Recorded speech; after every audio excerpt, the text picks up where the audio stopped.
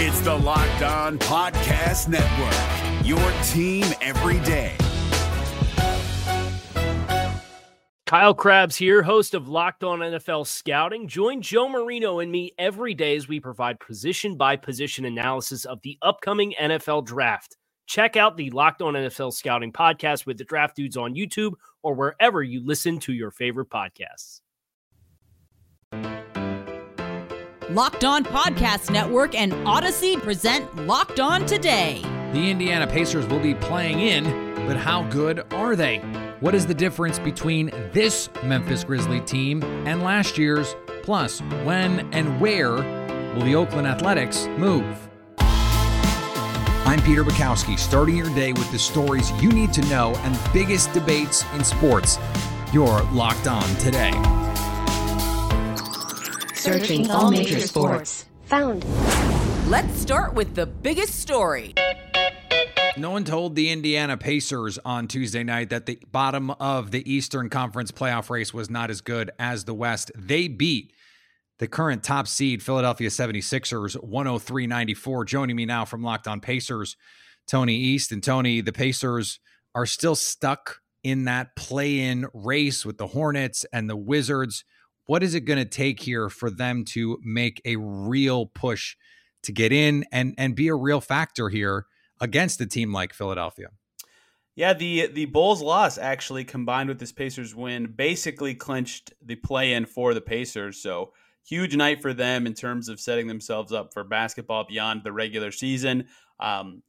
They could do well against any of these teams. They have beaten the Celtics and Hornets already this season. They've struggled with the Wizards, although 2 of their 3 losses were very late in the fourth quarter. They have decent matchups there. So they're definitely pushing to make some noise in that play-in. They're tied for the 8 seed with the Hornets now. They can keep moving up. They're playing very well at the right time. So it could be a good opportunity for them to right some of their wrongs from earlier this season, sneak in with a better seed than most expected, and make some noise in the playoffs. It's not like they don't have the horses. This is not some, also ran group. This is guys like Malcolm Brogdon who have been in these playoff matchups and some good young talent here. Yeah, LeVert's been really dazzling recently. He had 24 again in this win over the Sixers tonight. He always seems to do well against the 76ers, and his distributing ability has really come into focus more of late as well. Only air quotes, 5 assists against the Sixers, but had 8 the prior game against the Cavs. Looks really good as a distributor. Sabonis, his second double-double in consecutive nights, or triple-double, wow,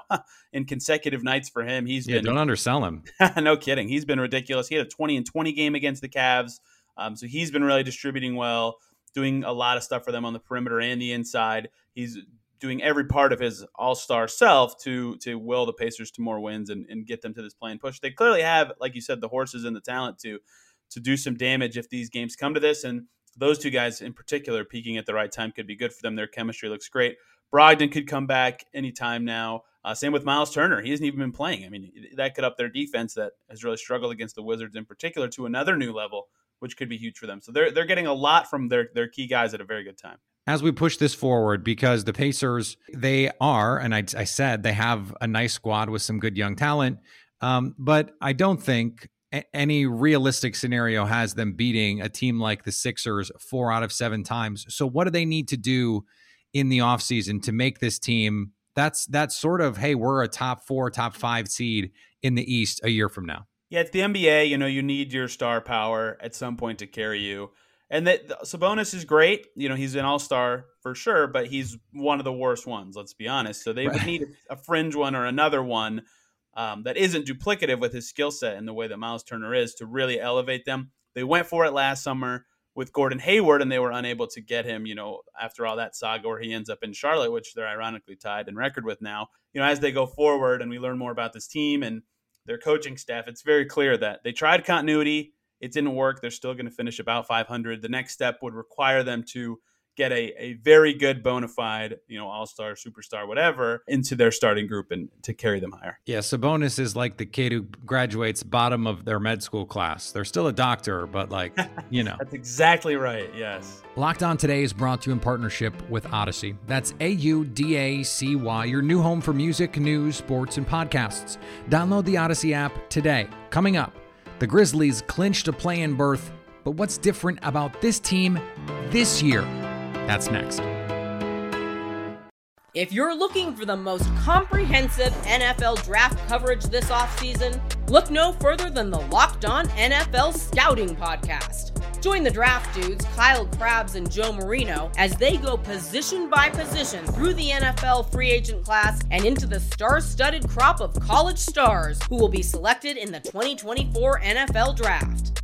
If you want to know who your favorite NFL team should be adding to its roster, you need to check out Locked On NFL Scouting, available on YouTube and wherever you get your podcasts. Part of the Locked On Podcast Network, your team every day. Now, here's what you need to be locked on today. The Phoenix Suns were holding on tight, hoping that they could catch the Jazz. That hope went out the window Tuesday night. The Suns looking very human lately. Brendan Clean here with Locked On Phoenix Suns, coming to you after a loss to the Warriors, an unexpected loss to the Warriors on the road, but on the second night of a back-to-back for Golden State. The Suns had the rest advantage. They had the energy. They had the want to. They want to get this one seed, and a loss here, one that they should not have given up, ends up with no dice for that one seed. Very unlikely now with just 3 games left for both Utah and Phoenix that the Suns would make up enough ground here. Down 2 games in the loss column now for that one seed. So that is out of reach here, and the Suns now just cross their fingers that the Lakers can get out of this play-in game, and the Suns at the 2 seed now do not have to worry there. And that's out of their control, which is not how you want things to be. And unfortunately, losing this one, dropping some winnable games lately, has put them in that position. And don't forget about the race for the lottery. The Pistons certainly didn't on Tuesday night against the Timberwolves. Exactly what needed to happen tonight happened tonight. Locked On Pistons host here, Kuka here with you guys. The Pistons lose a game tonight, 119-100 to the Minnesota Timberwolves. And this game was the absolute perfect loss, man. The Pistons had 28 turnovers. Man, there was never in doubt that they were going to lose this game. Not one time in this game did I have to sit back and be like, oh my God, they're going to win this game. We're going to lose tank positioning. But nope, absolutely not. They had 28 turnovers. And just even at the little bit when you thought just maybe the Pistons could make it a game just in the first half at any point, don't worry, Josh Jackson had everybody. He had 7 turnovers in the first half. Ended the game with 9. So, he did what he had to do to secure this thing. He knew it was at the greater good here. The Pistons now moved to 20-50 on the season with 2 more games left in their season. Hopefully they can lose these final 2 and continue the tank on. The final score for the Padres wasn't the biggest story for San Diego today. Javier Reyes for Locked On Padres here. Kind of a, honestly, bittersweet day for the Padres. We have Tatis being placed on the COVID injury list after testing positive for COVID-19. He should be back, and they say around 10 days, something like that. So that's not great. So it means Kim will be getting more at-bats. And then Dinelson Lamet doesn't go much in this game. Doesn't look totally like himself, only goes 2 innings. But the Padres still won, and they scored a lot of runs. They scored 11 runs against the Giants on Sunday for Mother's Day, which was great. And then they followed it up with a nice 8-run performance here, winning the game 8-1. Manny Machado being the hero here. He's been slumping. He's been quiet so far. Bases clearing triple and a 2-run homer that had an exit velo of 110 miles per hour. It was a somber day around the NFL. Hey everybody, it's Chris Russell here, co-host of the Locked On Washington Football Team podcast. Unfortunately, today we have to deliver some hard news and some tough news. 37-year-old former Washington quarterback Colt Brennan has passed away, according to his dad, who told that to several Hawaiian news media outlets. Apparently, he was in a rehabilitation center in California for several months. Colt has reportedly struggled with alcohol and incidents of that nature in his post-playing career in 2008 when Colt was drafted as a 6th-round pick and then tore up the NFL preseason, leading in touchdown passes, yards, completion percentage, quarterback rating, and where fans and media dubbed it the cult of Colt.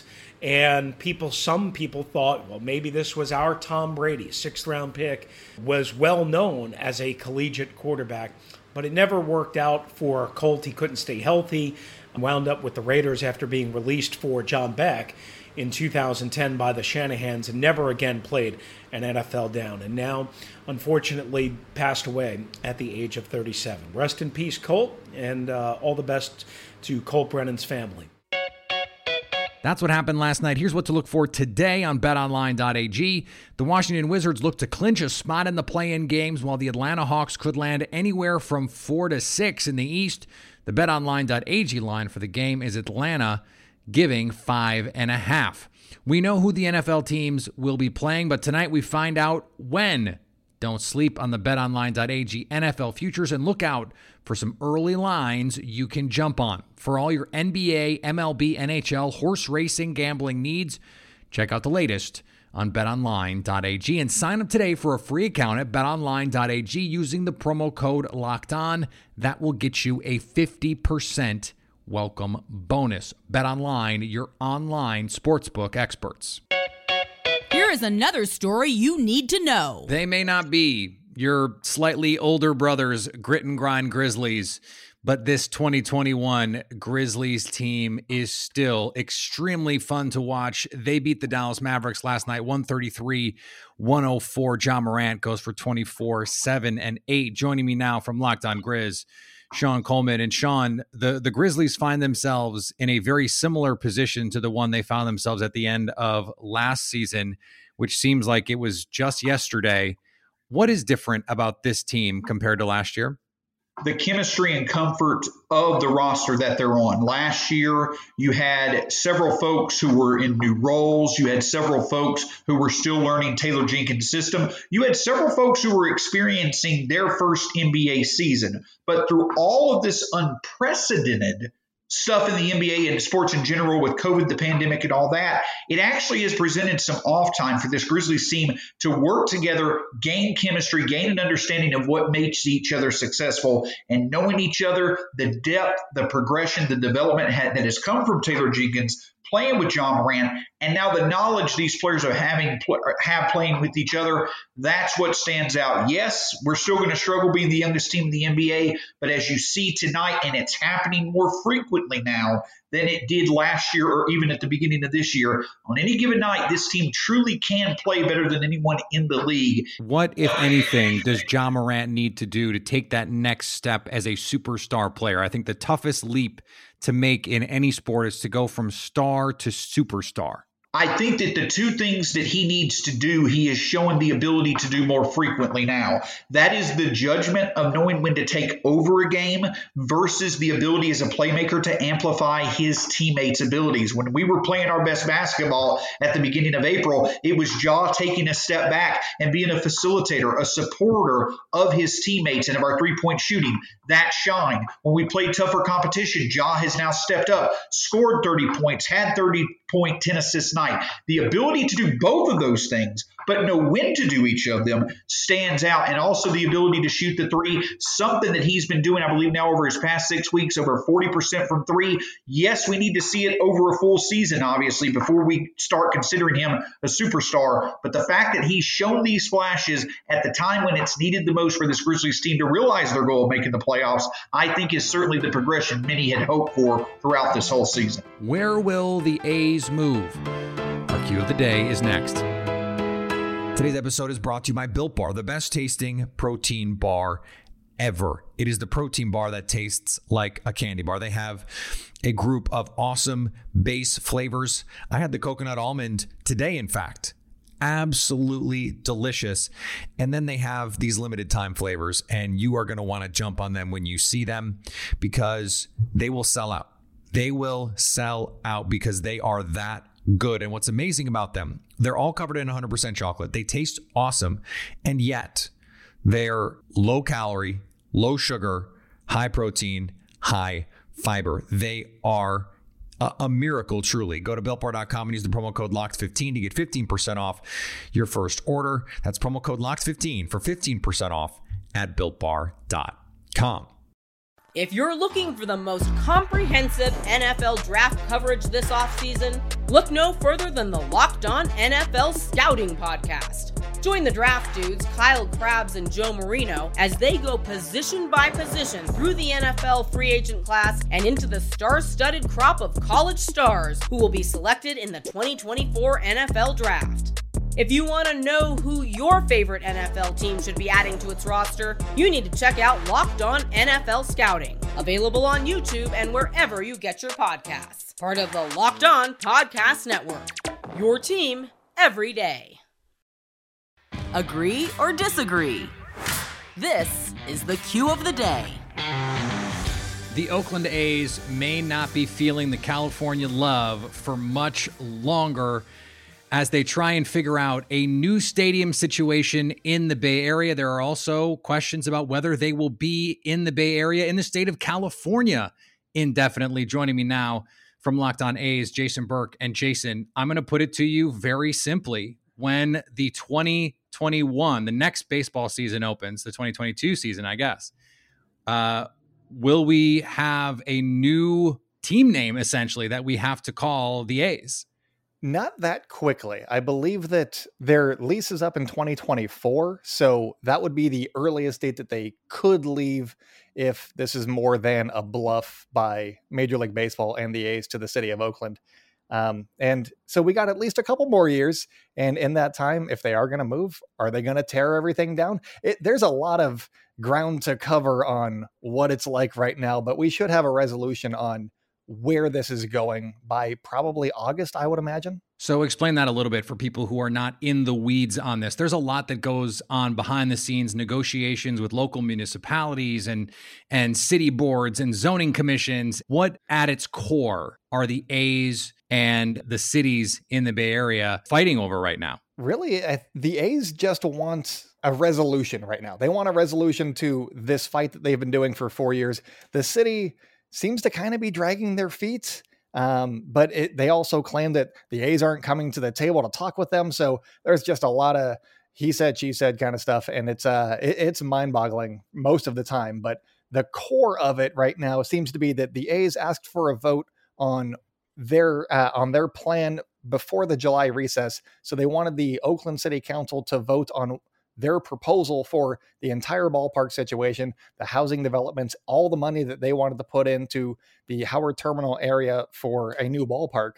And it looks like this is a move by Major League Baseball and the Oakland A's to force that vote to happen before the council goes to recess. So nothing's really determined just yet, but if that vote happens before July, you might be doing okay. But if it doesn't happen before the recess, maybe the A's seriously consider moving out of Oakland and going to potentially Vegas or Portland have been two that have been floated a lot today. This is a team that really since the Bash Brothers has had some issues putting butts in seats. And yet sports fans in Oakland in particular, they know what it's like to lose these types of teams. How important is it to the fans ultimately that this gets resolved and that the A's stay in Oakland? The fans care. I did an emergency podcast and I'm like, depending on where they move, I mean, am I going to be able to watch them as easily? Do I have to get the MLB package to watch specifically the A's as opposed to just watching them on the local channels? There's a lot that goes into it. And it feels like after 20 years of trying to figure out where the A's are going to be, is it San Jose? Is it the Coliseum site? Is it Howard Terminal? Our metal's been tested right now. We have been through the ringer. And if they end up moving at the end of it, it's like, was it all kind of worth it? You know, that's the downside. The plus side is, hey, maybe they actually get a ballpark out of this and everything would be great. So it's kind of a Dr. Jekyll, Mr. Hyde by moment to moment as an A's fan right now. And finally, some NBA teams are struggling for seeding. And some NBA teams, like the Nets, are just on cruise control heading into the playoffs and wondering where to get their next slice. Adam Marbeck here with the Locked On Nets podcast. Sure, a lot of people go to Giordano's when they're over in Chicago. But what about Coal Fire out there in West Town with that crisp crust? Maybe Bert's Place? They got that caramelized deep dish crust on theirs, obviously traditional Chicago style. But for me, nothing really beats Vito and Nick's. They've got that going since 1949 with the tangy sauce, thin pizza, maybe a little bit outside of the traditional for those Chicagoan guys out there, but it's a nice little spot. Where do you go for your pizza in Chicago? I wonder where Brooklyn went for a celebratory meal because, oh yeah, they did play a game against Chicago. They did beat up on them. They did take care of business, and we move on. As a New Yorker, I just have to say Chicago-style pizza is delicious, but it is not pizza. It is a casserole. And that take is only partially brought to you by growing up in Milwaukee and being genetically predisposed to not like Chicago things. Now that you've got the news, go make some money. Listen to Locked On Bets and download and subscribe wherever you get your podcasts. Coming up Thursday, yes, we're going to do winners and losers of the schedule release because the NFL is king. So at least until tomorrow, stay locked on today. Hey, Prime members, you can listen to this Locked On podcast ad-free on Amazon Music. Download the Amazon Music app today.